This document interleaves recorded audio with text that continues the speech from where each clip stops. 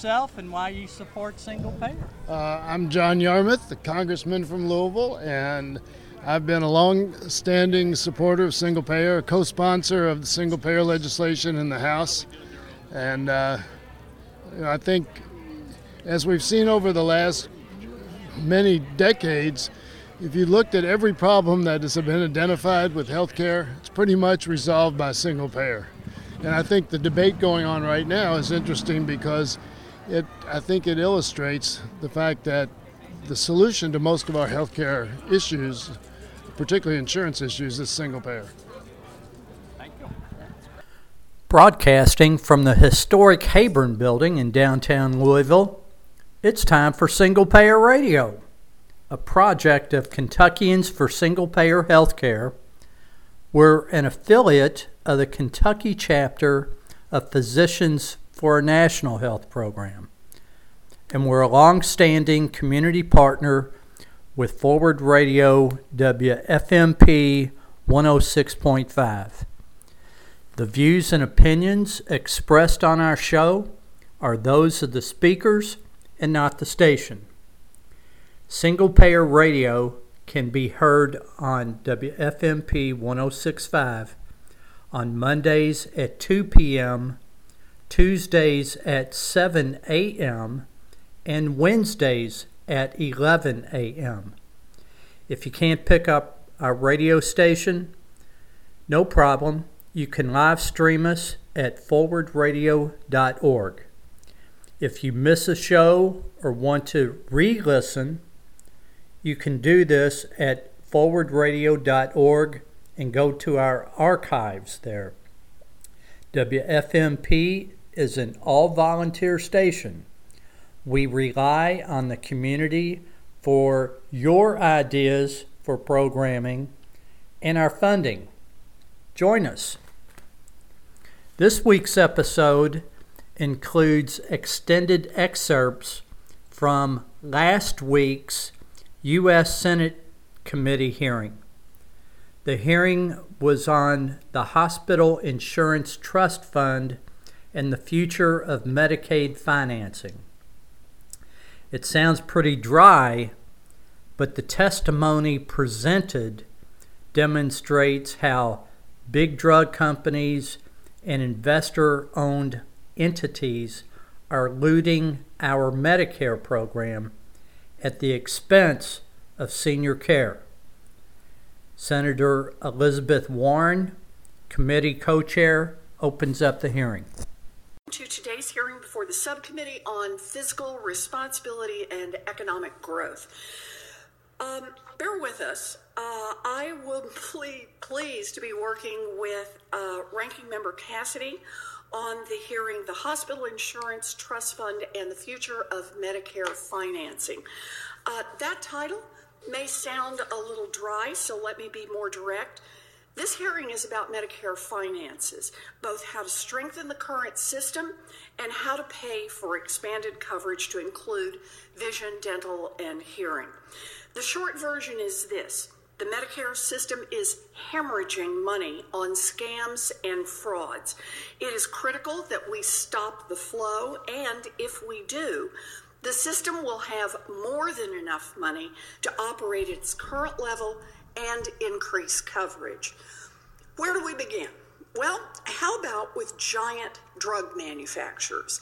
In 2019, total Medicare spending on prescription drugs was $220 billion.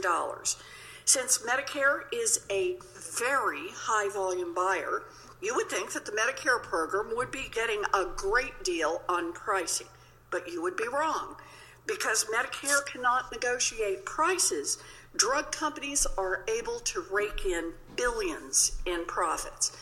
Now, that's bad enough, but the drug companies have more ways to juice their profits.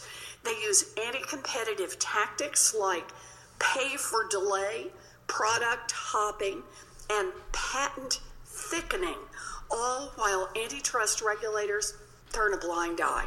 It's enough to gag a maggot. There is so much we could do to improve Medicare finances. For example, we could save Medicare as much as $130 billion over 10 years just by strengthening enforcement of our antitrust laws and ending just one type of the industry ripoffs. Or consider another option. We could rein in greedy private insurers that take advantage of the Medicare Advantage program. Now, Medicare Advantage was a backdoor effort to privatize the Medicare program. It was built on vague promises of cost savings, but instead, it has cost Medicare almost $150 billion extra over the past 12 years because greedy private insurers are gaming the program's rules, including its risk adjustment process, its benchmark policy, and its quality bonus program, all to squeeze more money out of Medicare and to drive up the costs for taxpayers. Medicare could save nearly $800 billion over 10 years just by ending these scams. Together, just those few changes alone would save Medicare over $900 billion over 10 years. And just to put that in perspective, the estimated shortfall in the Hospital Insurance Trust Fund is $517 billion between 2026 and 2031. And the cost of extending Medicare coverage to include dental, vision, and hearing to the program is just under $360 billion. In other words, we don't need to cut Medicare benefits. We need to cut out the scams that are bringing Medicare down. The number of corporate vultures hoping to feed on Medicare continues to grow.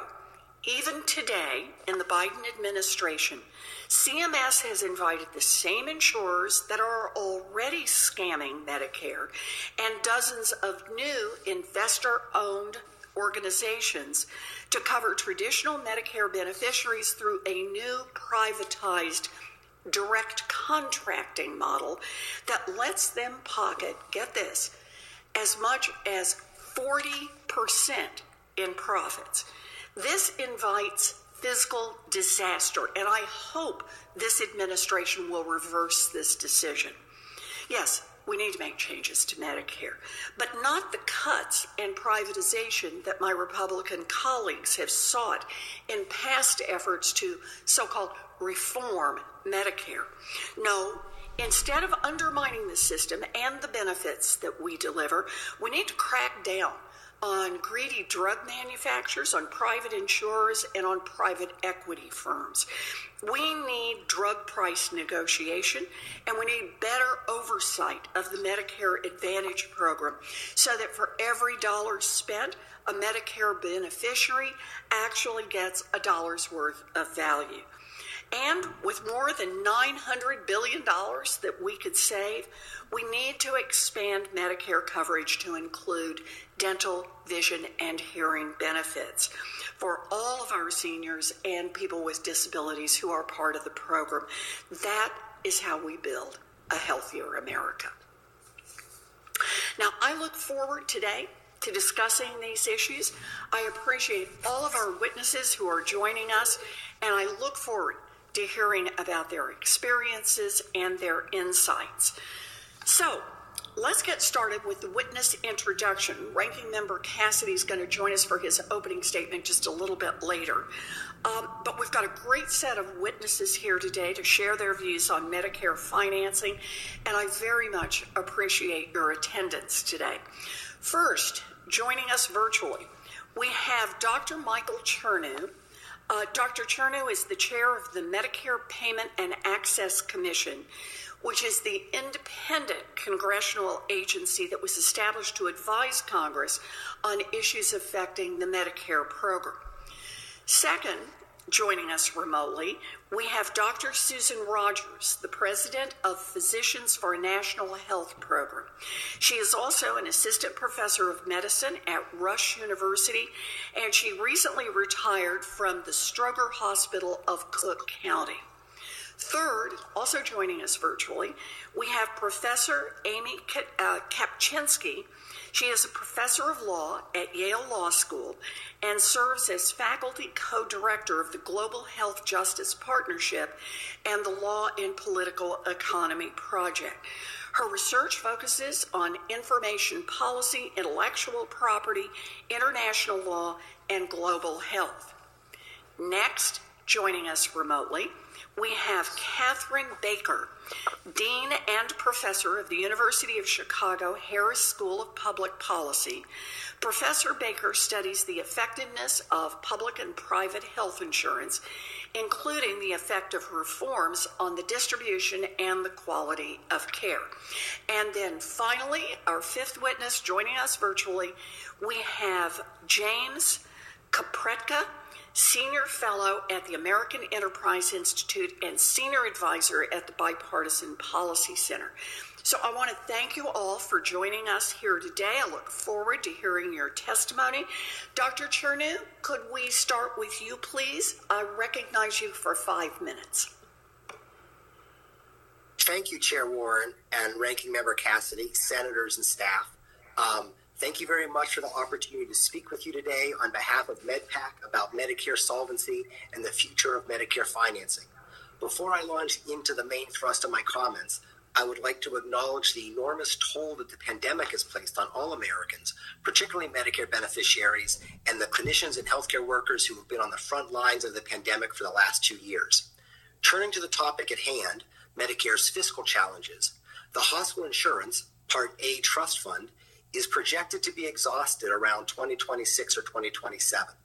The Medicare trustees estimate that it would take an immediate reduction in Part A spending of $70 billion to put Part A's financing on a stable footing.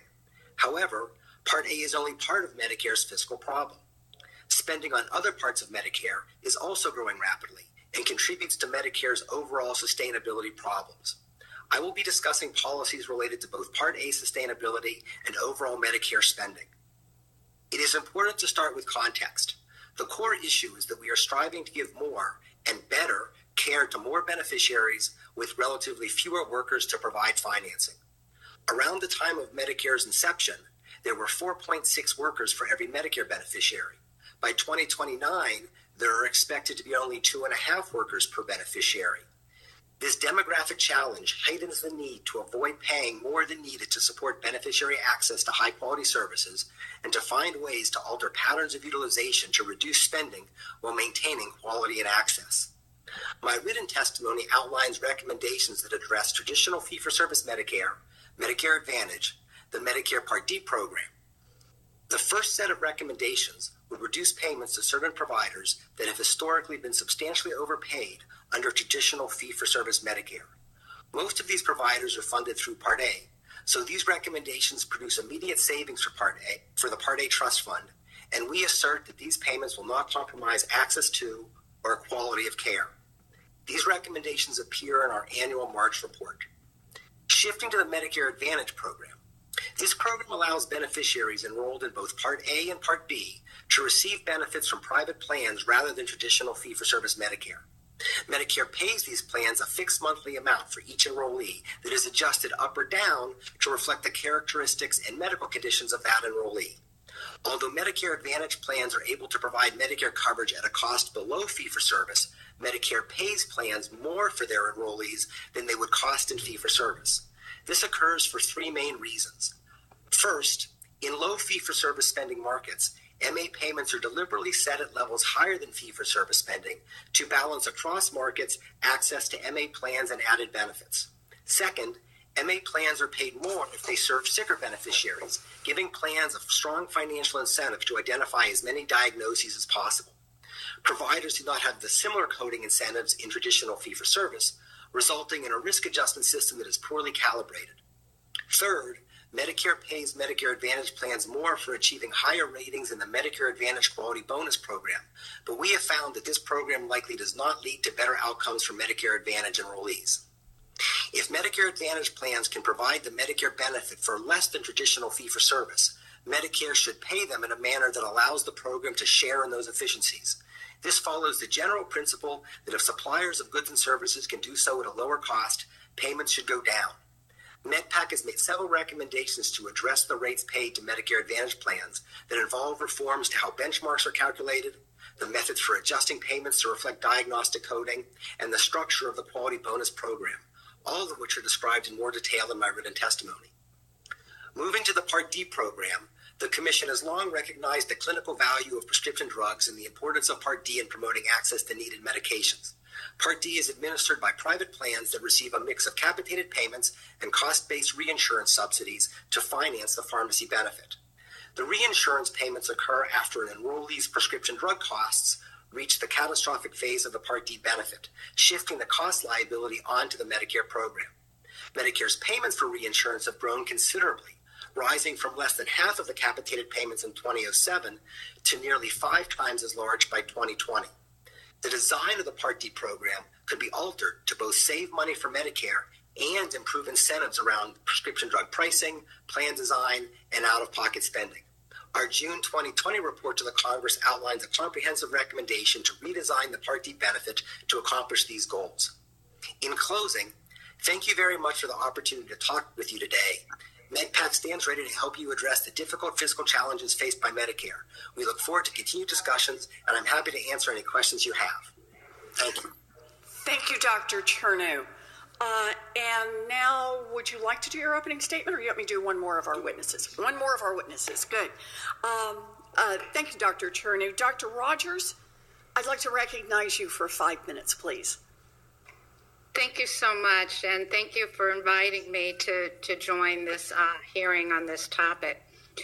My name is Dr. Susan Rogers, and I'm a general internist from Chicago, Illinois, and I'm president of Physicians for a National Health Program, which is a national organization of more than 24,000 doctors that advocates for a single-payer healthcare system.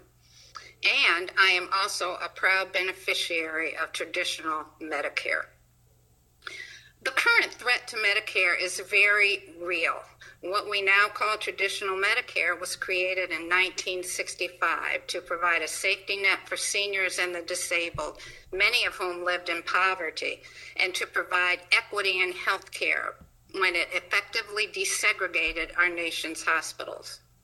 Today, even though it is the most popular, effective, and efficient health program in our nation's history, traditional Medicare is at risk of being sold off to the highest bidder, with no input from seniors, health providers, or even members from Congress.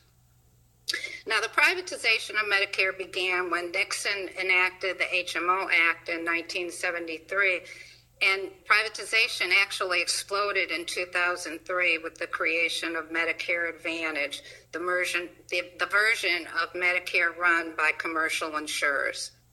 The common thread among these privatization experiments is the theory that inserting a middleman between Medicare and its health providers, between physicians and patients, will somehow save money or improve care. However, it has failed at both. In fact, researchers estimate that Medicare overpaid Medicare Advantage insurers by more than $106 billion from 2010 through 2019, and that's money that could have been spent on seniors' care. Despite decades of failure, CMS launched a new model of Medicare privatization called the direct contracting. And instead of paying doctors directly, Medicare pays third-party middlemen called direct contracting entities, or DCEs, a set amount to manage seniors' health. DCEs are then allowed to pocket what they don't pay for in services, which is a dangerous financial incentive to restrict and ration seniors' health care. If you haven't heard of direct contracting, that's by design. It was created in 2019 by the CMS Innovation Center, also called CMMI, which is authorized to conduct payment experiments and scale them up to all of Medicare without input from Congress. Virtually any type of company can apply to be a DCE, including commercial insurers, venture capitalists, or physician groups. Seniors in traditional Medicare can be automatically assigned to a DCE without their knowledge or understanding if their primary care provider is affiliated with a DCE. Then the only way for a senior to opt out is to change primary care physicians, making this actually a bait and switch program for seniors. Forcing seniors to switch physicians is not only a terrible burden, but it undermines the importance of the patient-physician relationship that clearly DCEs don't acknowledge. The new model program that DCE middlemen will somehow lower costs and improve coordination of care.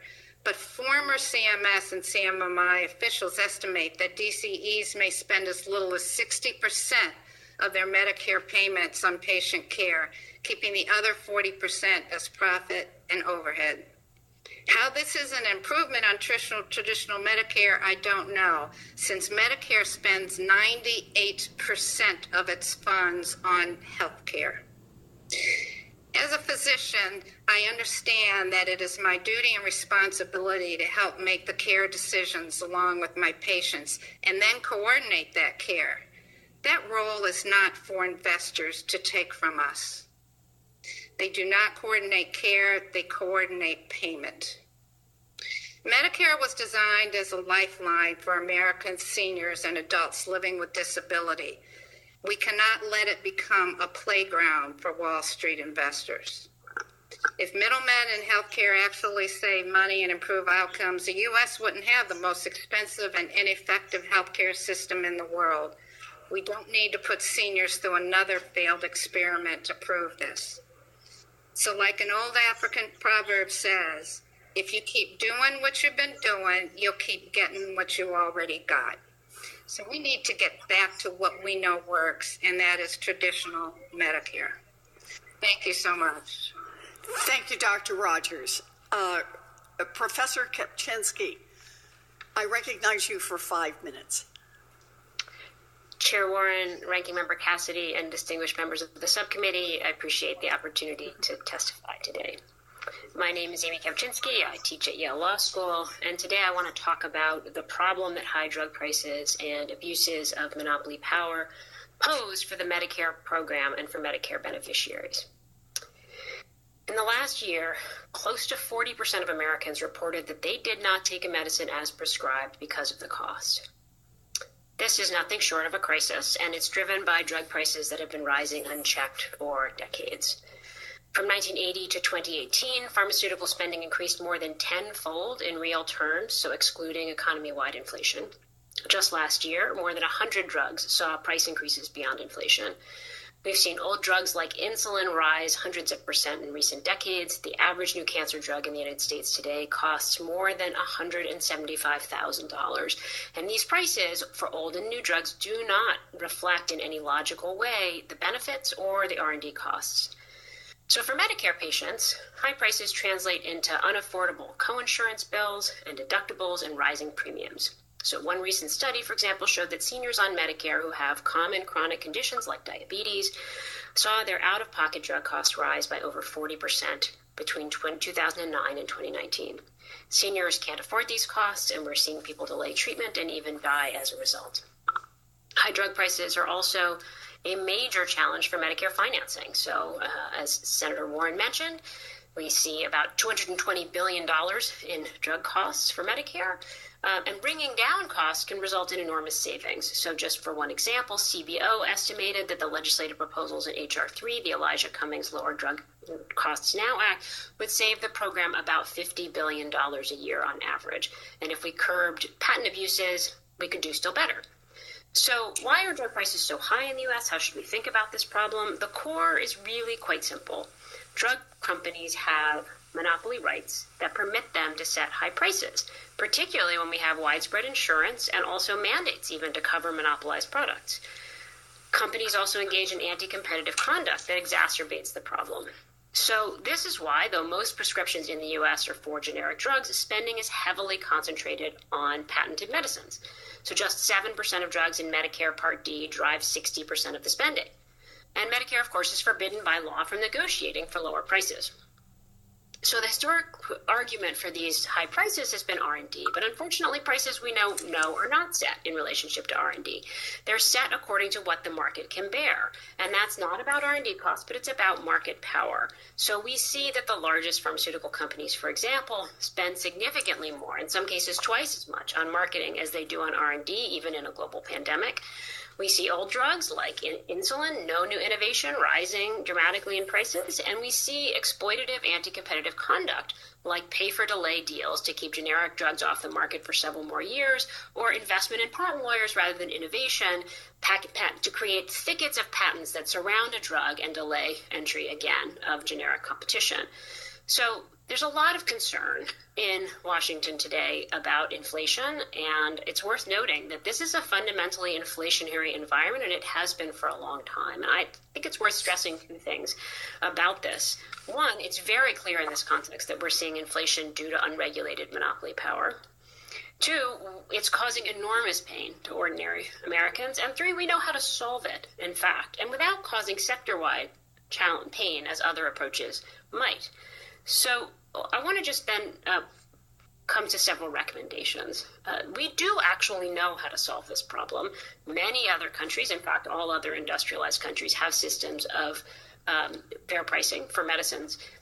Borrowing from those, we've had proposals that have become very well developed now, and we should draw upon these and ensure that to protect the future of the Medicare program and the future of Medicare beneficiaries, that Congress passes legislation that's going to curb high launch prices by enabling HHS to negotiate fair prices, and think about fair prices by looking at R&D costs, how much public funding there was, what the investment risk was, the benefit of the drug, all of those things, and then backing up those negotiations with strong enforcement measures. For example, the ability to allow generic competitors into a market if a company refuses to sell. We should also have legislation that penalizes price spikes to prevent price gouging on existing drugs. We should explore legislation to curb anti-competitive patent thicketing, and that would strengthen rules against pay-for-delay settlement deals. And we should also critically provide the FTC with more resources and authority to address anti-competitive conduct in this sector. Thank you. Less of them. And right now, Medicare spends too much money on prescription drugs. The program is barred from negotiating prices, which means that seniors and taxpayers pay way too much just to improve the profits of giant drug companies. Build Back Better would change this by giving HHS the authority to negotiate the prices of some high-priced brand-name drugs. That's not all. It would also penalize manufacturers that raise prices above inflation and restructure Medicare's drug benefit to make drug companies and insurers do more to cover the costs of prescription drugs. Now, I'm all in for these ideas. These are good ideas. It's really great. The drug pricing provisions of Build Back Better will save an estimated $297 billion. That's a lot of money. But it's not all we can do. We can drive down drug costs in Medicare by enforcing current competition laws. Drug companies use a host of dirty tricks to limit competition, to extend their monopolies, and to keep prices high, and we should put a stop to it. So if I can, let me start with you, Professor Kapczynski. Econ 101 tells us that a healthy market is one where lots of companies compete with each other to attract customers, and that drives prices down. Does that describe the current state of the pharmaceutical industry? You know, it really doesn't, for two reasons, really. One is, as with many other industries, we really have seen a wave of consolidation in recent decades. And this kind of consolidation and concentration in the industry does lead to problems, and it can threaten innovation here as elsewhere. A colleague of mine here at Yale, Florian Ederer, and colleagues did a study showing that a substantial number of pharmaceutical acquisitions, between 5 and 7%, are aimed solely at shutting down innovation that competes with the portfolio of company purchasing. And those are killer acquisitions, and they affect the development of new drugs. But there's a broader problem, too, and that is even without traditional kind of industry consolidation, the pharmaceutical industry has monopoly power baked into it, and that's because of the role of patents and other kinds of exclusive rights that the government grants and that the companies can take advantage of. So they can, as you suggest, spend their energy not on innovating, but on creating thickets of patents around their profitable drugs to delay generic entry. They can abuse the profits that they get investing in patent lawyers to pay their competitors to stay out of the market and pay for delay deals. And so we really don't have a market that functions in a conventional competitive way. Instead, it's sort of riddled with opportunities to expand and exploit monopoly power. So that's really powerful. Let me just break that apart into both pieces. First, about the consolidation in the industry. As I understand it, between 1995 and 2015, the 60 leading pharmaceutical companies merged into 10. So that's how much concentration there was. Drug companies, we know, are getting bigger and bigger, which stifles competition and elevates prices. But as you say, drug companies do even more to boost their profits. So they game the system to extract as much as they can. And you mentioned about the patent system already baked into it. And then on top of that, there's the abuse of the patent system. So in a competitive market, we'd expect to see drug companies fund new scientific discoveries, get a patent to protect their monopoly for a few years while they earn a rate of return on it that covers their initial expenses until the time runs out on the patent and competitors can get in and drive down the price of that drug. That would mean that the vast majority of new drug patents would be issued for new drugs to be brought to the market. That's what a competitive market would look like, and that's how the system was supposed to work. Professor Kapczynski, is that how the system works? Are new patents more likely to be issued for new drugs coming onto the market, or are they mostly issued for old drugs that are already being sold? Yes, it's a terrific question. Many people think drugs are patented, and that means there's a patent on the compound, right? The active ingredient, the thing that actually cures you or helps you.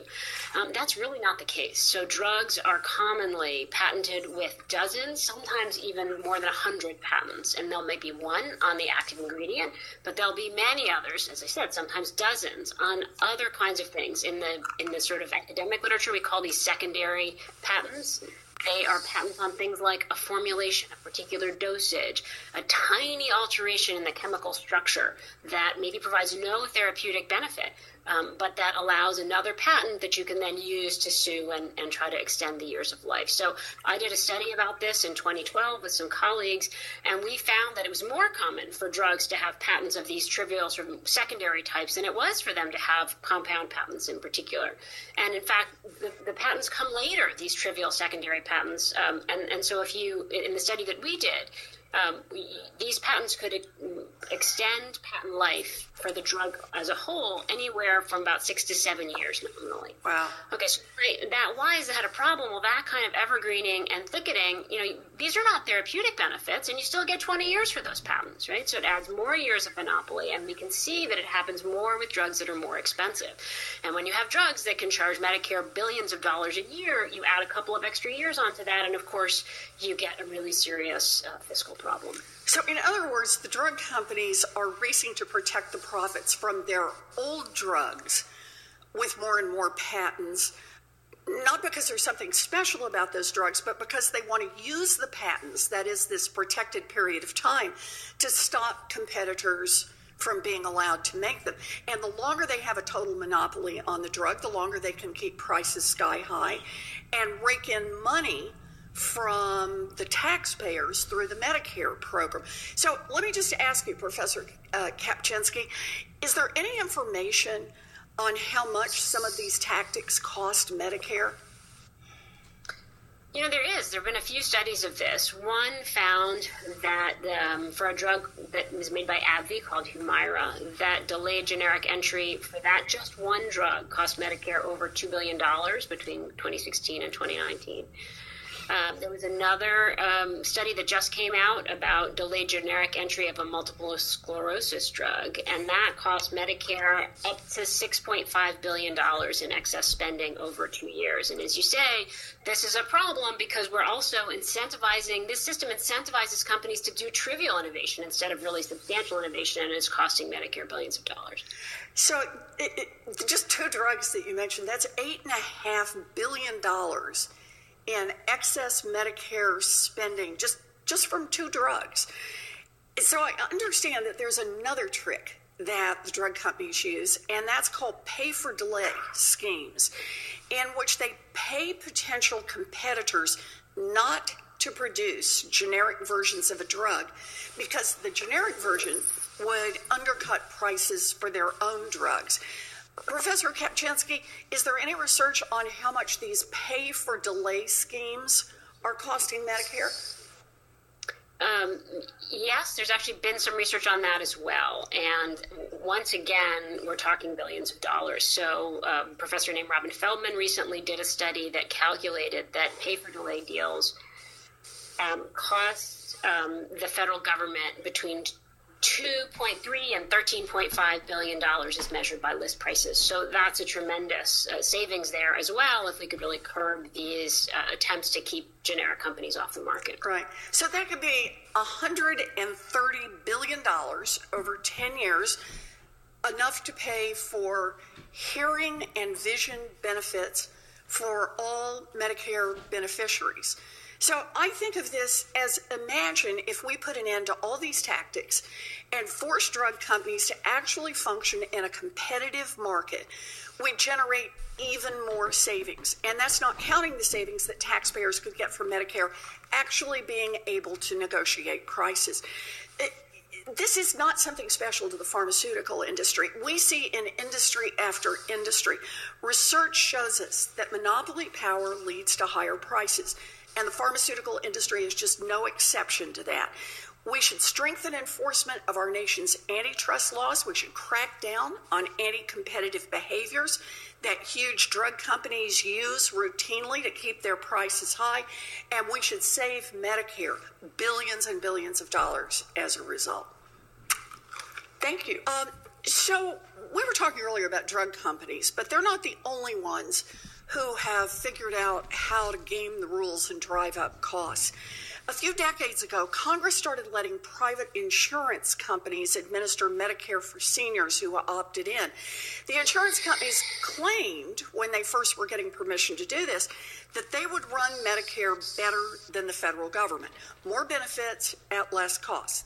That was the promise. But over the past 12 years, Medicare Advantage, the part of Medicare where insurance companies have the biggest role, has actually cost the federal government $143 billion more than traditional Medicare. Meanwhile, insurance companies have soaked up literally billions and billions of dollars in profits from undertaking this. Now, one serious problem is how Medicare pays insurance companies. So let's imagine a specific patient who goes to the doctor for her heartburn. It turns out that this patient had shoulder surgery a few years ago. She also has exercise-induced asthma.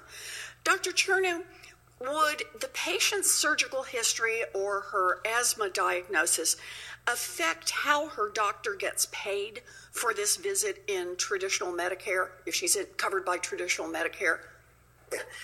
Sorry. No, in fee-for-service, physicians get paid for the visit and related tests and services that they provide, which in this case would likely be limited to the patient's heartburn or whatever condition they went in for, not a bunch of conditions that happened in the past. That's not what they're being treated for at the time of the visit. Okay, so let's keep building on this. So in traditional Medicare, doctors are paid for the services they provide. And for this patient, if her doctor doesn't need to take an x-ray of her shoulder or prescribe her a new inhaler for her asthma, then those diagnoses may not even appear on her record. That could mean that doctors in traditional Medicare underreport diagnoses, but Medicare Advantage has the opposite problem. Dr. Chernow, how would discovering those additional two diagnoses change the way that Medicare pays Medicare Advantage for patient care? Sure. So because Medicare Advantage gets paid more for patients that have more diagnoses, at least in the following year they get paid more, they would generally get paid more if they're able to record more diagnoses. If I could, let me illustrate with a slightly different example, which is some work that a colleague of mine, Tom McGuire, did suggest that for every 100 patients in fee-for-service with congestive heart failure, only about 75% have reported congestive heart failure in the following year. Because Medicare Advantage plans have the financial incentives, they devote resources to identifying those patients, and by adding that code, the plans therefore get paid more for identifying undiagnosed congestive heart failure or preventing previously diagnosed congestive heart failure dropping off in subsequent years. And that leads to higher Medicare Advantage payments because the risk adjustment system, as you point out, is poorly calibrated. Okay, so this risk adjustment means that payments are going to go up. And I get the underlying logic that a sicker person is going to use more healthcare services, so Medicare is going to compensate for the additional risk. But I take it that what you're saying, Dr. Cherny, is that having a higher risk score in Medicare Advantage does not necessarily mean that the patient is either going to get more care or better care. Is that what you're saying here? Yeah. Well, they might not necessarily get more or better care, or they might. It's the calibration issue. But yes, you're correct. They might not, those added codes may not actually be treated. That is true. Okay, and Medicare Advantage plans, they're not finding new diagnoses so they can help people get more care. They're doing it so they make more money for Medicare because that's how the system is set up. In fact, an entire industry has been created to help them do exactly that. And as a result, Medicare ends up paying more for a beneficiary's care in Medicare Advantage than it would pay for exactly that same beneficiary's care in traditional Medicare.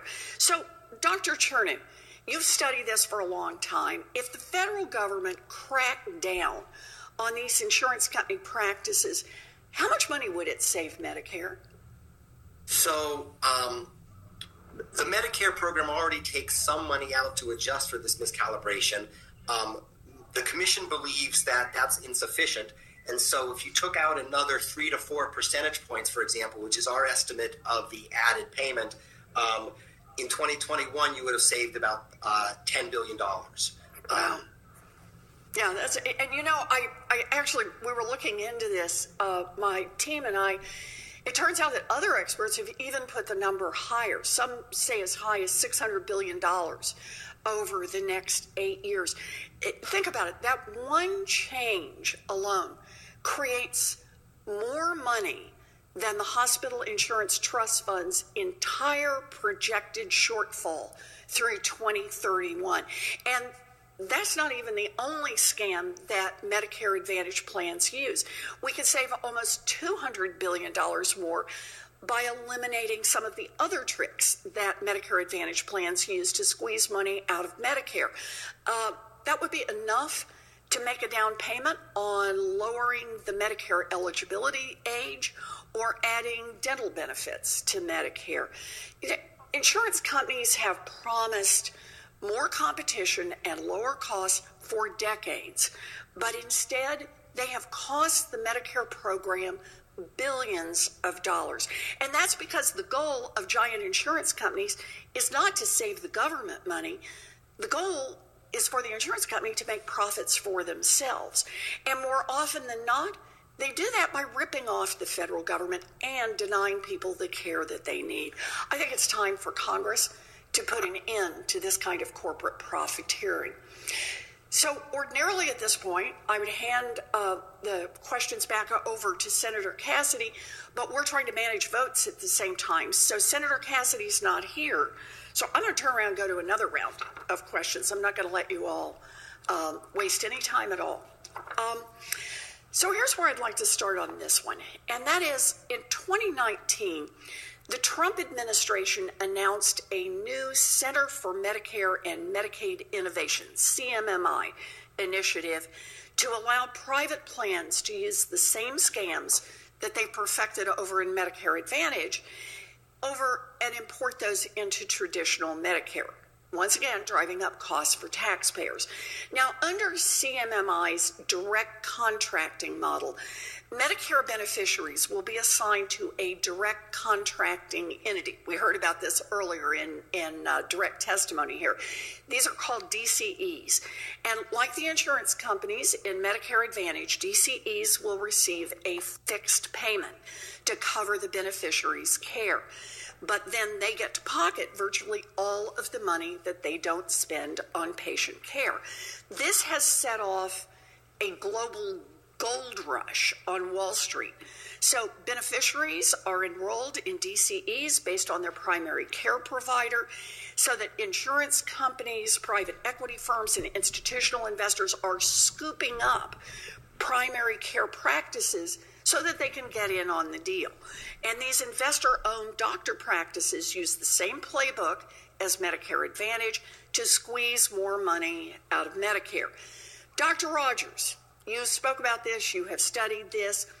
Of the 53 direct contracting entities that CMMI has already approved, how many are owned by private investors and insurance companies as opposed to hospitals, doctors, and other healthcare providers? Thank you, Senator Warren, for this question. There are 28 DCEs, and out of that, there are 28 DCEs that are investor-owned, and there are 6 that are owned by 4 Medicare Advantage insurers. So these are the ones that are there for the profit. And to me, there's clearly a conflict of interest if you are there to provide health care, but your mission is to make money. It's a conflict of interest, and it's not going to ever be equal. And unfortunately, who is going to lose are patients. Denial of care is the way they will control costs. They will limit access, pre-authorization. There's a lot of mechanisms that are there. One of the things that have been done too, and we talked about the upcoding and how, patients are made to look sicker. It's embedded in the software. So as a physician, I can't sign off on a chart until I've clicked enough boxes so that they can upcode. Wow. So it's part of the infrastructure now, so that it's not what I want to diagnose them as their provider or their physician. It's embedded there in the structure. And this is by design. I mean, what you're talking about when you say it's embedded in the structure, the majority of these DCEs are investor-owned, and CMS has said that one of its goals for the direct contracting model is to bring in organizations, and I'm going to quote them here, that currently operate exclusively in the Medicare Advantage program, to bring that into traditional Medicare and to make the deal even more attractive for these private actors. CMMI has weakened key guardrails that will allow insurers and investors to pocket even more profits through the direct contracting model than they can now do in Medicare Advantage. So let me ask another question around this. Under Medicare Advantage, plans are legally required to spend at least 85% of their revenues on patient care. Essentially, sets a 15% cap on total profits. So, Dr. Rogers, does the same cap exist in DCE programs? Well, it's a very much smaller cap, I can tell you that, because the DCEs only have to they can keep up to 60%. So that's right. So in other words, they can make 40% in profits. They need to spend 60%. I had that backwards. Yeah. They need to spend 60%, but they are able to keep 40%. So that's, when we talk about trying to control costs, they're not adding anything to care. These are investors. They know nothing about healthcare delivery. These are investors who are making money. And to me, I think healthcare should be off the buffet table when investors come in and decide what they want to put on their plate. But, For them. I want to say on this, I support coordinated care, and I appreciate the potential that coordinated care models have to lower costs and improve the quality of care. But give me a break on what's happening here. Wall Street is not racing to buy up clinics because they want to expand coordinated care models and limit profits. Private equity and insurance companies want the eye-popping profits that are possible when the federal government lets them pocket whatever it is they can avoid spending on seniors and people with disabilities who need health care. So, Dr. Rogers, right now, as you know, we are in a demonstration project phase on this. If this demonstration project is allowed to proceed, does it effectively amount to a privatization of Medicare? Totally. If you look at our healthcare system now, Medicaid is very much privatized, private insurance is privatized. There's several other things. And then the other big one is Medicare, which is becoming privatized. And by privatized, I mean public monies are going into an entity and giving total control of that entity to those dollars. Yeah. That is complete privatization. So privatization, and let me just ask, over the 35-year history of Medicare managed care, including Medicare Advantage, have these private sector arrangements ever delivered the cost savings that taxpayers were promised when the plan started? Never. They paid billions, and in fact, there's managed care companies have paid hundreds of billions more than if people had been in traditional Medicare. Remember, traditional Medicare has an overhead of 2%. There's nobody working in DC and in CMS who's making millions of dollars a year as their salary. So you've got a whole, different system in the private system, and that's where all the money is going. And even if we look 8 years ahead, because the DCE from CMMI, they want to move everybody into traditional. They want everybody to move from traditional Medicare to these DCEs by 2030, and that will cost us more than $600 billion. Yeah. So this is not about providing care. I mean, this is, it's all about making money.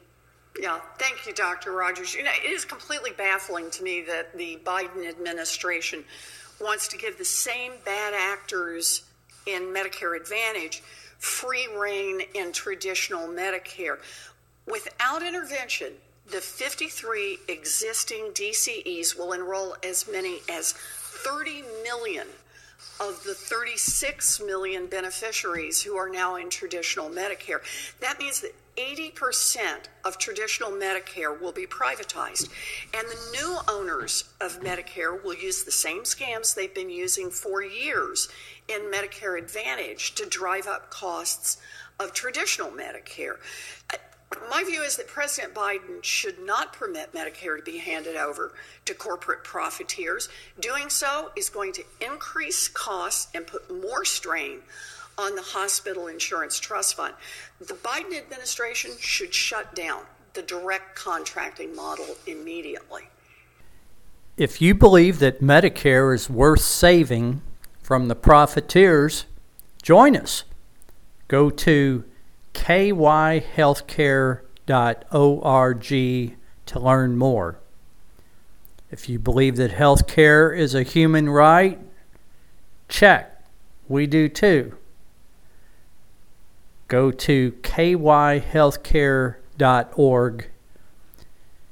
Kay Tillow is our chairperson.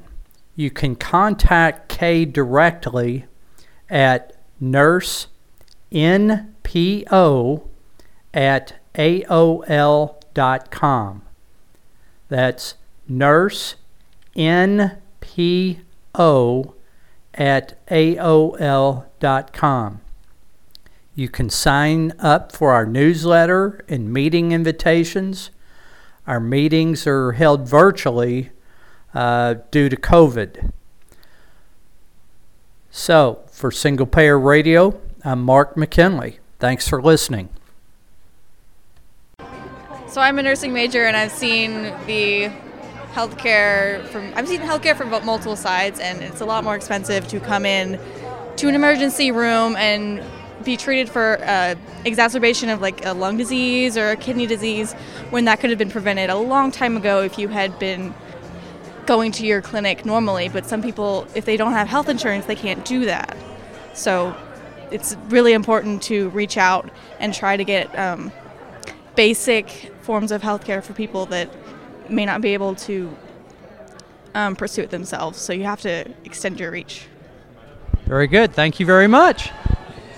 Oh, I'm Sarah, and I think that single-payer healthcare should be in the U.S. because it works really well in other countries, and I believe that healthcare is like a right, not a privilege, and everyone should have access to healthcare, especially in a really advanced country like the U.S.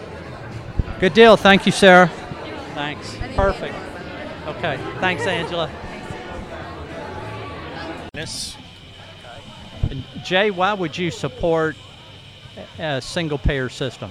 Well, I think that's the only way forward. We lag far behind any of the other industrialized countries. I think healthcare is a right. I don't think it should be something that's for profit. I don't think someone should have to choose between paying their bills and getting medical care. It's the only way forward for this country. We could see while the ACA, it's good it made advancements, and it does need to remain in place for the time being. As we've seen, putting healthcare in the hands of for-profit companies just doesn't work. It makes human life a profit motivator. Yeah. A commodity. Yeah, a commodity, yes. Yeah. Okay, good deal. Thanks, Jay. Appreciate it. I'd rather not. Thank you, though. Hi, my name is Amanda Groves, and I live in Benton, Kentucky. I depend upon the ACA because right now I'm not a full-time employee. I work part-time. I'm a substitute in the schools, and I'm also a student in seminary pursuing a second career, which I am very excited about. So it is because of ACA that I have the freedom to pursue my dream, do something different, and look out for my family. My husband has health issues. He can't drive, and he has several medical appointments, so it would be very hard for me to work a full-time job. So it has been very beneficial to me. I get supplements from the government. I'm not on Medicaid, but I do get some help from the government, but I still have a pretty high premium, pretty high deductibles. And so I still have medical bills, so that it is not a free ride. And so single payer would be the best answer for everyone involved. Even though I have insurance, I have really bad knee issues. They need to be replaced, but I can't do it because I do not have the funds saved up to do something like that, to commit myself to something like that. So single payer would allow me to live my life to the fullest.